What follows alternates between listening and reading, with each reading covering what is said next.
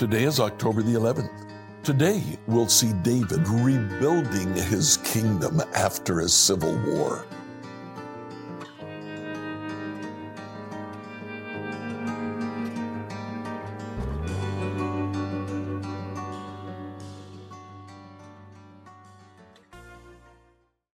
Yesterday, we saw how Absalom rebelled against David.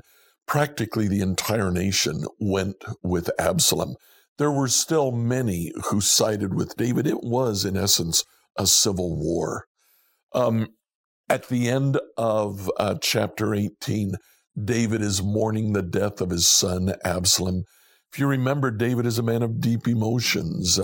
His deep emotions and honoring the family of Saul won over the tribes of Israel. Well, in chapter 19, Joab finds out that David is crying over his son, and he's over the top. So Joab actually chastises David. He says, listen, you keep crying over the death of your enemy. I guarantee you that tomorrow your army will have abandoned you. So David takes Joab's advice, and he finishes what he's doing. Now, David had located in the city of Mahanaim. That is probably on the other side of the Jordan River. It's near the mountain of Gilgal, I believe. We find that in 1724, David was in Mahanaim. That's where the center of his army was, on the other side of the Jordan. Well, in verse 8 of chapter 19, David sits in the town gate and people begin to come to him. It's interesting. Mahanaim is the place where Ishbosheth was anointed as king. If you go back to 2 Samuel 2, verse 8, this is where Abner anoints Ishbosheth king over Gilead, Jezreel, Ephraim, Benjamin, the land of the Asherites, and all the rest of Israel. David goes to the center of the Israelite former fortress. Maybe perhaps because he's there, the first ones back are the tribes of Israel. The 10 tribes, not even David's own tribe of Judah is the first to welcome him back. The 10 tribes of Israel come and says, Absalom is dead, come and be our king again. When they do that, Amasa, the general of Absalom's army, comes with him. Look what David says in 1913. David told them to tell Amasa, since you're my own flesh and blood, like Joab, may God strike me and even kill me if I don't appoint you as commander of my army in his place. Now, why did David do that? One is to win back Judah. Another, Joab is the one who killed Absalom. And David has seen Joab in killing Abner, when Abner was going to bring the rest of the tribes of Israel to David. Joab avenged his brother's death at Abner's hands. David kind of realizes that Joab, he is not overly loyal to David. He's in it for himself. So he says to Amasa, I'll give you the armies. Well, Amasa brings Judah back with him. Judah now comes to meet David in Mahanaim, and they take David back to the city of Jerusalem.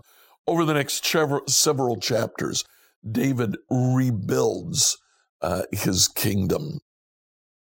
At the end of chapter 19, from verse 41 to 43, there is division between Judah and the 10 tribes of Israel.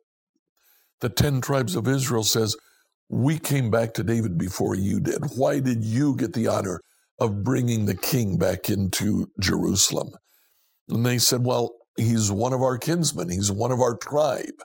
And a great division broke out between Judah and the rest of the 10 tribes. In chapter 20, we have another revolt. In chapter 21, the Gibeonites come to David and say, Saul massacred us. We want to take revenge on Saul. He found 7 grandsons or great-grandsons of Saul still alive, gave them to the Gibeonites. They killed those 7. Chapters 22 and 23 are songs of David, mostly about history. David remembers the good old days. But when we come to chapter 24, David angers the Lord by taking a census. Now, what was it about the census that was so bad? The problem is typically you would take a census for one of 3 reasons. One is to know how many fighting men you have.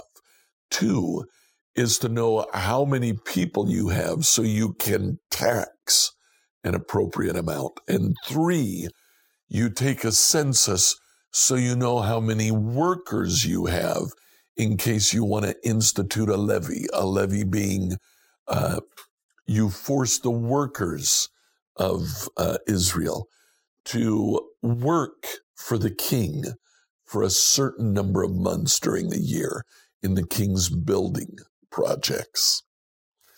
At any rate, the Lord was angered because of the census. David and he work it out, but at the end of David's life, things are not going well. Yesterday, we saw Nathan's prophecy fulfilled. It continues being fulfilled today. It's not only David's family, but his entire kingdom that is threatened by his sin. As a result of that threat, Israel at the end of David's life is fragmented. It's fractured. There's a strong division between Judah and Israel. Next week, when we start 1 Kings, we'll see how that strong division actually results in a divided kingdom after the reign of David's son, Solomon. Like, follow, and subscribe to this devotional on whatever platform you use to listen to it. Email your questions to us at questions@becomehope.com. Tomorrow, we'll find out how to deal with fools.